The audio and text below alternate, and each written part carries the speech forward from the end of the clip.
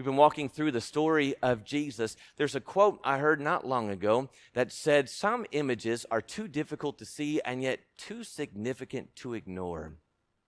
It's about 20 years ago. My mother and I were in Washington, D.C., and we walked through the Holocaust Museum, and those words came to mind.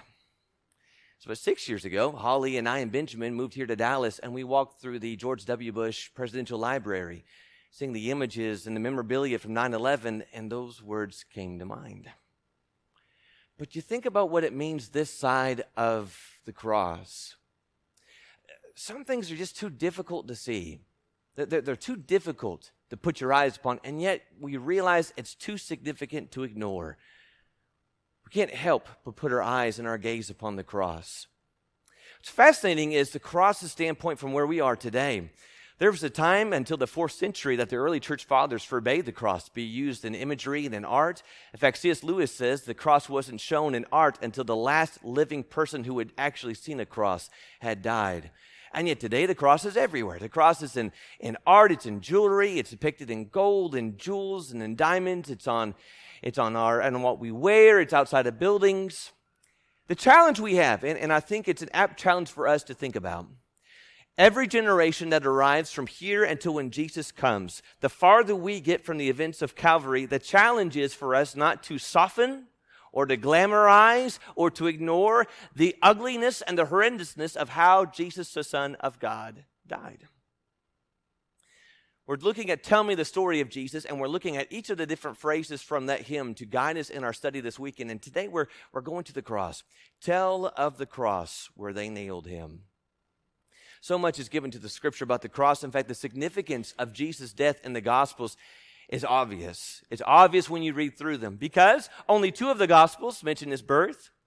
All 4 only give but a few pages to his resurrection, but all 4 Gospels give significant amount of time to the events leading up to his death. Nearly a third of the Gospels are devoted to the death of Jesus.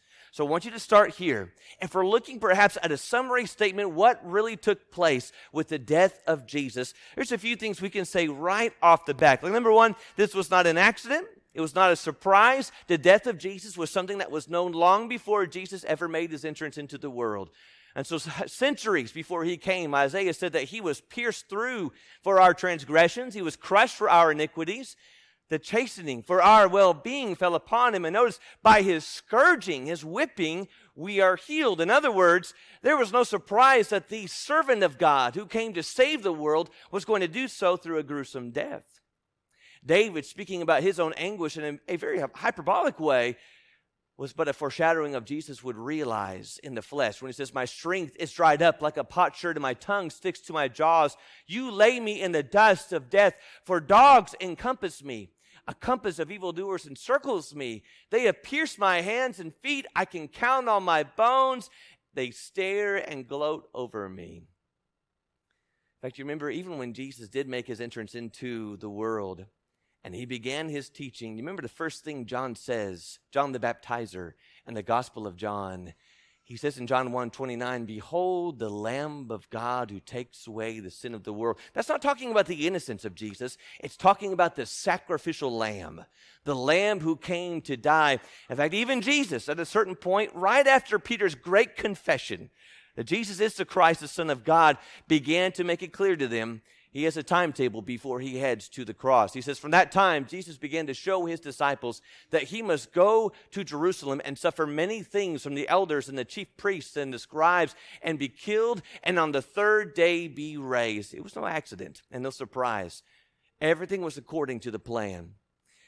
So when we look at the arranging, how it actually all unfolded, here's a statement after Jesus raised Lazarus from the dead. You would imagine something so incredibly fantastic would have captivated the eyes of those who saw it. But there's a statement given in John 11, verse 53, that from that day on, they planned together to kill him.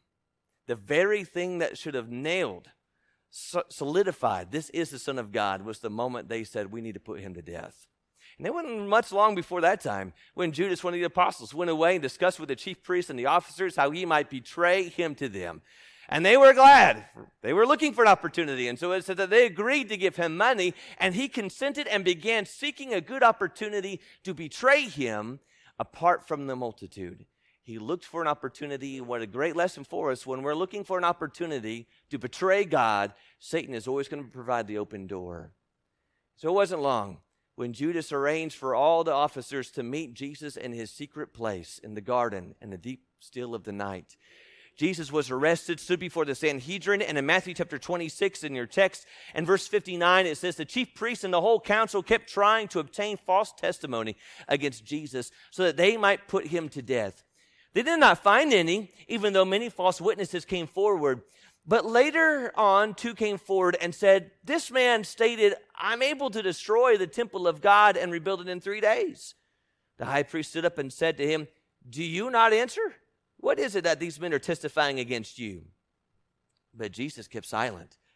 The high priest said to him, I adjure you by the living God that you tell us whether you are the Christ, the Son of God. And Jesus said to him, you've said it yourself.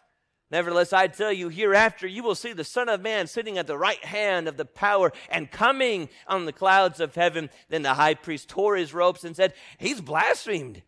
Well, what further need do we have of witness? Behold, you have now heard the blasphemy. What do you think? And they answered, he deserves death. I heard enough. The very statement declaring who he was the final sentence, the final message they needed in order to confirm his sentencing for execution. And so in John chapter 19 in your Bibles, go over to John 19. In John 19, Jesus leaves from the Sanhedrin and he goes to Pilate.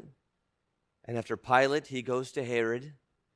And after Herod, he goes back to Pilate again. Back and forth, Jesus journeys, receiving beatings and mockery all along the way, accusations and questionings on this long, long night.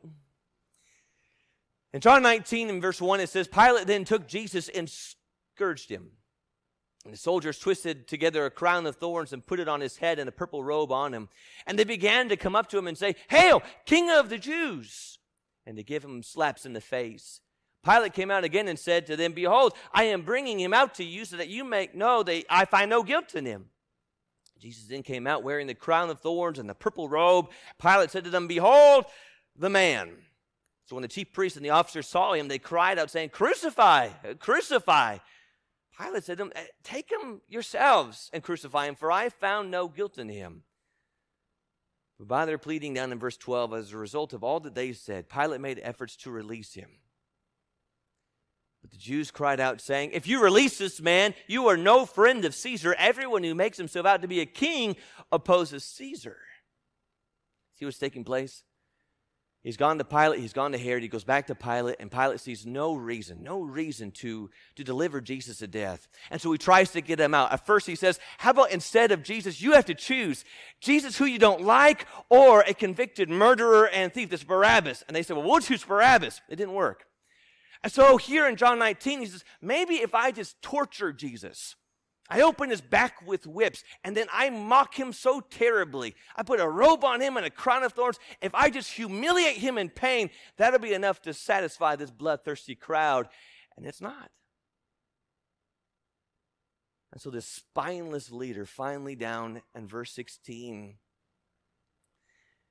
what empty words when it says, then he handed him over to them to be crucified. You don't hand Jesus to anyone. He chose that path. But nevertheless, Pilate handed him over to the crowd. And what's fascinating from a scripture standpoint, when we look at the manner of his death, the scripture only gives us a few words to truly describe what really took place. All it says is, he was crucified. That's all it says. I think through centuries, man has invented painful ways to inflict death, long agonizing death on those they deemed their enemies. Crucifixion was something that the Romans perfected. They didn't invent it, they perfected it. In fact, Cicero was the one who wrote, this is from the first century, he says, to bind a Roman citizen is a crime, to flog him is an abomination, to slay him is almost an act of murder, to crucify him is what? There's no fitting word that can possibly describe so horrible a deed. And so this beaten Jesus, this tired Jesus, this wounded and weary Jesus carries his cross to the place the locals called Golgotha, the place of the skull, and there by crucifixion he is nailed, hands and feet, upon this wooden cross. And that cross is lifted into the air where he is suspended from heaven and earth, hanging only by the nails which held him into that wood. And so the pain from the nails, the pain from the scourging, the pain from the thorns, the blood he has lost, the fact that he is suffocating, having to pull upon those very nails to get every breath to keep himself alive is what he faced.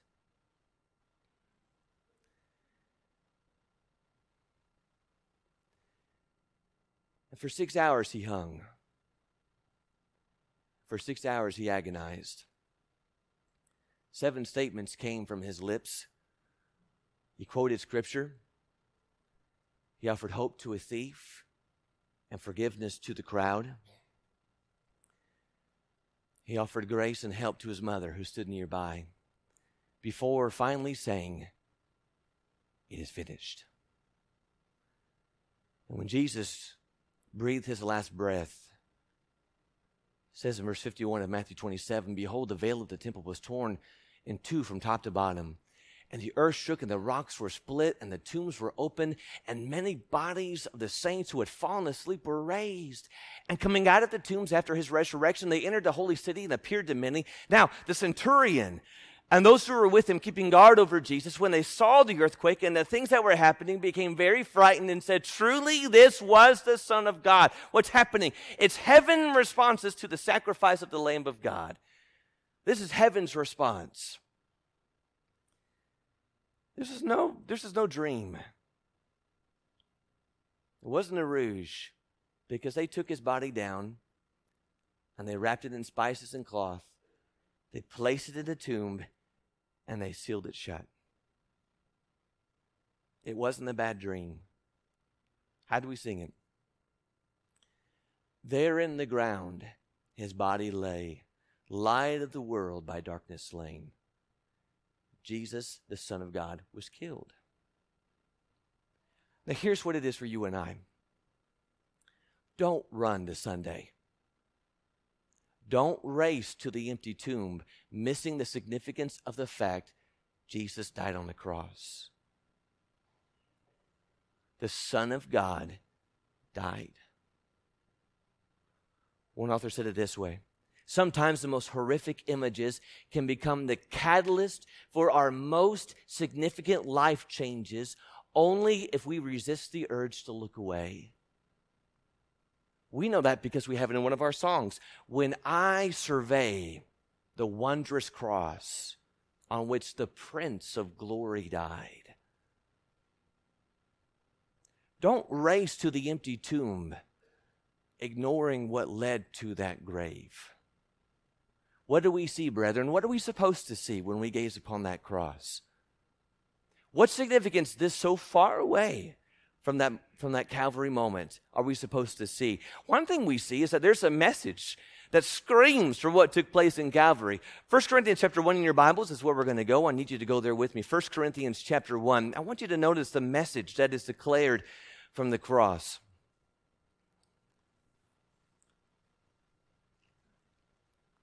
In 1 Corinthians chapter 1, Paul would say in 1 Corinthians 1 and verse 18, "For the word of the cross is foolishness to those who are perishing, but to us who are being saved, it is the power of God. For it is written, I will destroy the wisdom of the wise, and the cleverness of the clever I will set aside. Where is the wise man? Where is the scribe?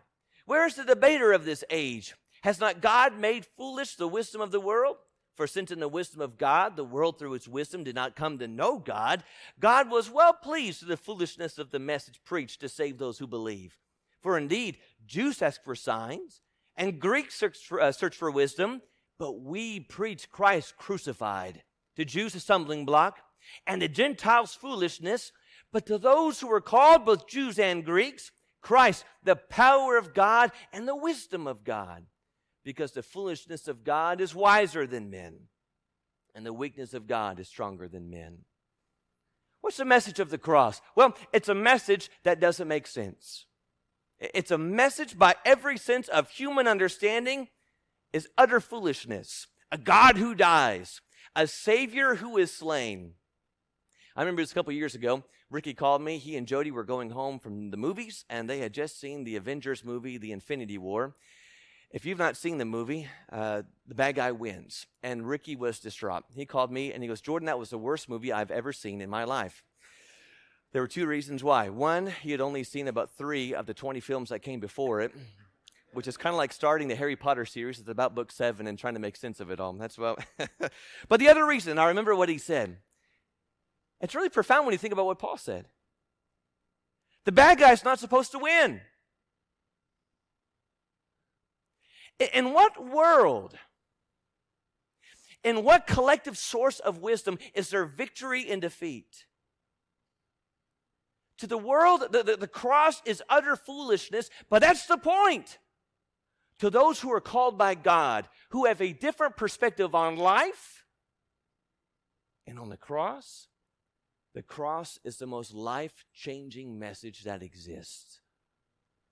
It is a message of darkness, of utter darkness that we cannot avoid. Our sins, Isaiah, the prophet says, have separated us from God. Your iniquities, in verse 2, have made a separation between you and your God, and your sins have hidden his face from you so that he does not hear. What a message for us, good brethren. That the wages of sin, as our brother Sean so eloquently said on Friday, it's not a minor incident. It's not a small, insignificant mistake. The cost of our sin is death. Now think about this. The next time I think it's not really a big deal. It's not a big deal if I lie. It's not a big deal if I cheat. It's not a big deal if I don't put all the numbers in when I do my taxes here in a couple months. It's not a big deal if I cheat on the test. It's not a big deal if I go too far with my boyfriend or my girlfriend. It doesn't matter what I watch. It doesn't matter what I listen to. I would imagine if we had the cross in our minds, we would realize it is a big deal. Because the answer to sin that God gave was his son on the cross. Let's at least start there. There is hope in the cross, but it's a message of darkness. This is God's response to our sin. But it is a message of power. Didn't you see that all throughout 1 Corinthians passage? How often Paul brought power to what the world saw as vain and futile? Especially down when he says in verse 24, Christ, the power of God, the power over sin, the power over Satan. Brethren, the cross is power over death. The language that John would use is that Jesus is our propitiation. That's the satisfying sacrifice. And so if you've ever gone to a restaurant and you see this on the bottom of your receipt when it says paid in full, it means you don't owe anymore. You don't have to pay anything else. It's all paid for. That's what propitiation means. The debt was paid. The ransom redeemed. Justice was met. Or as we might sing it, for on that cross as Jesus died, the wrath of God was satisfied. For every sin on him was laid. Here in the death of Christ, I live. That's power. The power to redeem and to save even the worst of us in our deepest pit. And thus it is a message of wisdom. There's a lot of paradoxes that circle around that cross. That Jesus, the light of the world, hung in darkness. The author of life succumbed to death. The word of God, as Peter would say, was silent. The living water cried for thirst. The all-powerful God seemed to be declared and pictured in utter helplessness. That the power of darkness was conquered by a lamb. Isn't that the point? Who would have ever thought? Those of you who know your Bible well, when you go through that story, every person, every nation, every family, every moment, every event, every climax led perfectly to this one central place. As Paul would say, at the right time, in the fullness of time, God sent forth his son, born of a woman, born under the law, to redeem those who were under the law, that we might receive the adoptions of sons. Do you know what that means? The cross was no accident. He chose Golgotha. He chose the whips. He chose the crown of thorns. He chose the nails. There was not a moment leading up to or culminating with the cross that was not under God's careful watch and plan. And that ought to tell us, brethren, it's an immense message of love. Because we ask the question, why did my Savior come to earth? Why on the cross be lifted up? Because he loved me so. We know love by this. He laid down his life for us. It's a message. But it's a message then that ought to have a great response in you and I in the book of Galatians chapter 6. It's a message that has a demand. A message that demands a response. Galatians chapter 6 in your Bibles with me. Galatians chapter 6. I want you to see verse 14 with me. Galatians chapter 6 and verse 14. Galatians chapter 6, Paul would say in verse 14, but may it never be that I would boast except in the cross of our Lord Jesus Christ, through which the world has been crucified to me and I to the world. Now, we have a lot of boasting we do today. We might say humble bragging. I'm just going to talk about myself. I'm going to talk about my family. I'm going to talk about my kids. I got 30 pictures of my dog. I just want to do some humble bragging and show you what I'm proud of. Do you see the deceptive danger, though? And all the things that we believe are right to lean upon or to stand upon or to promote as the things of great importance in our life, hearing the language of Paul. May it never be that I would boast except in the cross of our Lord Jesus Christ, which means what? Look at that and get your life in view, and my life in view, our life in view. That I'm not going to boast in my intellect and my strength and my abilities and my accomplishments. I'm not going to boast in my past and where I've been or where I am now. I'm not going to boast in where I went to college and what degree I got. I'm not going to boast in my family name and my pedigree.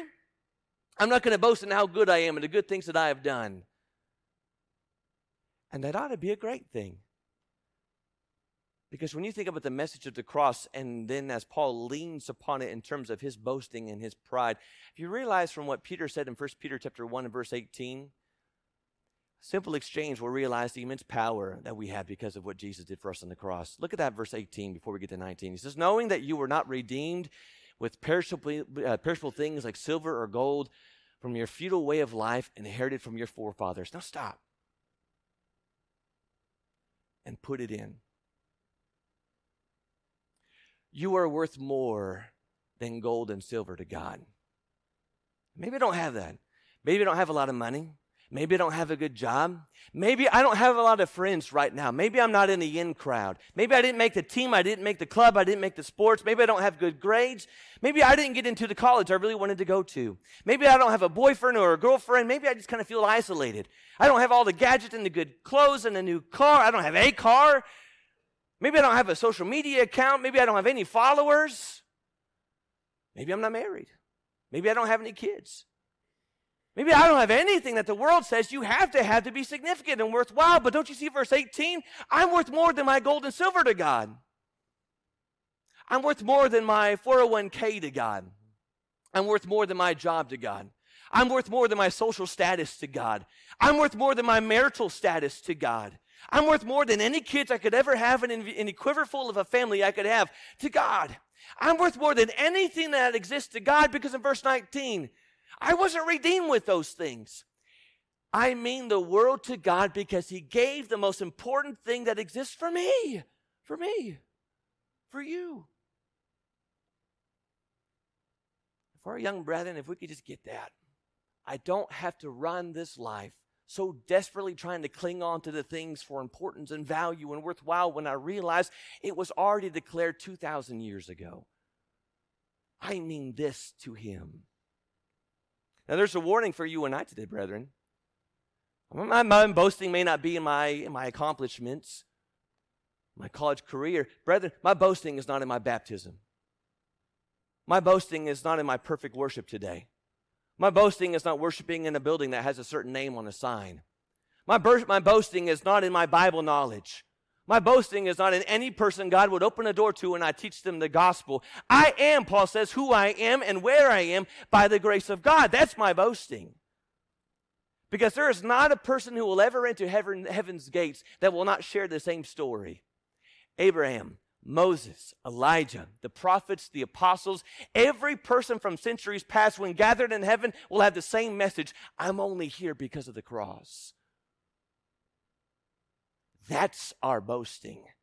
It's not the good deeds we've done. It's not how we have obeyed God in the way he's commanded. That's not my boasting. My boasting, my claim, my pride, my saving is in the cross. Which is why Paul would say, I'm determined to know nothing among you save Jesus Christ and him crucified. Or as I like how the paraphrase would give of Colossians 3 verse 11, in this new life, it doesn't matter if you're a Jew or a Gentile, circumcised or uncircumcised, barbaric, uncivilized, slave or free. Christ is all that matters, and he lives in all of us. Now think of that verse. Why draw lines that doesn't matter?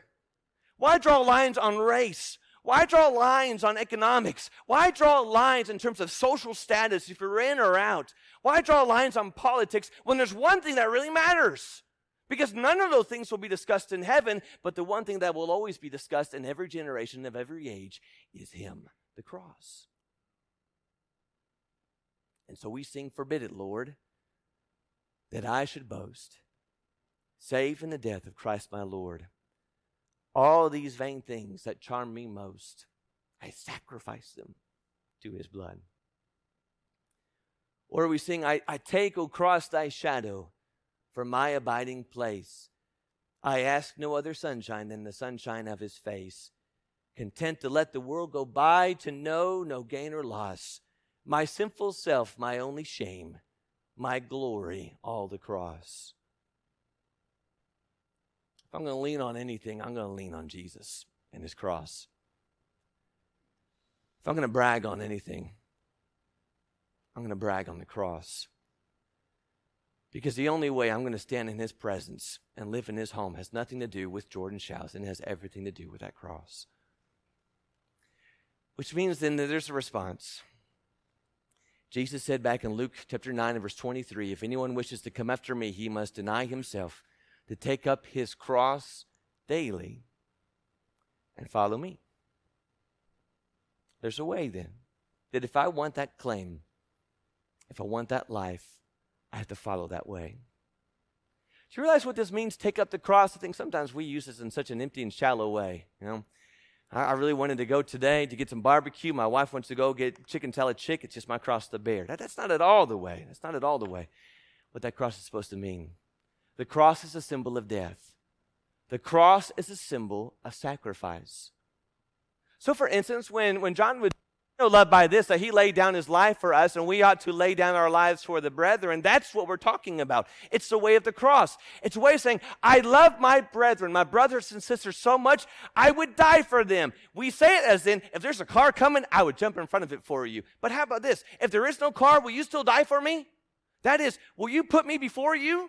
Will you empty yourself and your pride and your opinions and your preferences and put my needs and my thoughts before your own? Will I live the way of the cross? How about this one? Husbands, love your wives, just as Christ also loved the church. How? And gave himself up for her, that he might sanctify her, having cleansed her by the washing of water with the word. Honey, I would die for you. I would jump in front of a moving bus for you. I would take a bullet for you. Well, while you're waiting for the bullet in the bus, could you do the dishes? Could you turn off the TV and listen when I have something I want to say? Could you treat me as the apple of your eye and shower me with love and affection? I'll take the bullet, but can't you die for me beforehand? Can't you empty yourself for me now? Don't you see? Those who wish to save their lives will lose it. But those who lose their lives, who empty their lives, that's the message of the cross. The cross is not a message of self-preservation. It's a message of a self-emptying heart. Remember what Jesus said in Matthew 20, verse 28? For the Son of Man did not come to be served, but to serve. Jesus did not come to be saved, but to save. If we want to follow the path of the Savior, remember what he said? If anyone wishes to come after me, he must deny himself, take up his cross daily. And Paul says, I die daily. I die daily. The way of the cross is a daily death. That every day I'm putting myself to death. That I'm surrendering Jordan under that shadow of that cross. So that the priority of my Lord and the importance of others comes first. The message of the cross and the way of the cross is I'm going to empty myself so I might help another. To bring about what is best for them. There's a lot of songs and messages that have been written about the cross. There's many, if we had more hours, I would love for us to think about. Some of the most beautiful messages that we have been written in song form in our hymn books. But I'll close with this. There was a poem that was written 20 years ago that has meant the most to me when it comes to the cross. And I hope as we think about this, as we think about the message the cross declares, we think about the boasting that demands those who recognize the significance of the cross. As we wrestle with the challenge of living the way of the cross, of the people called after the Christ who was crucified, even the rest of this morning, as we continue to remember Christ, to celebrate his death and burial and sacrifice, I hope these words are going to be ones that will be significant for us. The diadem of pain which sliced your gentle face. 3 spikes piercing flesh and wood to hold you in your place. The need for blood, I understand. Your sacrifice, I embrace. But the bitter sponge, the cutting spear, the spit upon your face, did it have to be a cross? Did not a kinder death exist than 6 hours hanging between life and death, all spurred by a betrayer's kiss? Oh, Father, you pose, heart stilled at what could be. I'm sorry to ask, but I long to know. Did you do this for me?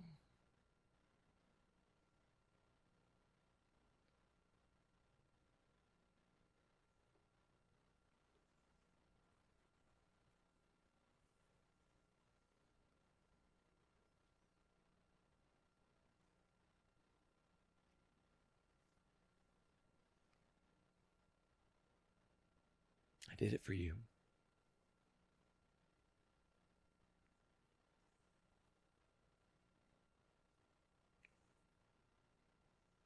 The whip, the crown of thorns, and the nails. I want you to remember I did this for you. He did it for us. Thank you for listening so well, my good brethren. We're going to have a prayer and a final song and be dismissed to our classes. High school is, remember, we're all together in the far end of the upstairs classroom. Capstone, we're meeting with all the high schools, so we're going to go at the end of the hallway where we were yesterday in my class for our blast. Let's have our word of prayer and our final song. Let's stand for that prayer, please. Thank you for connecting with us this morning. We're so thankful that you were able to do that. If you have questions, we'd love to have the opportunity to talk to you. You can contact us at www.thebibleway.com or questions@thebibleway.com. questions@thebibleway.com. We'd love to have you in person. Come if you can, but thank you for connecting with us.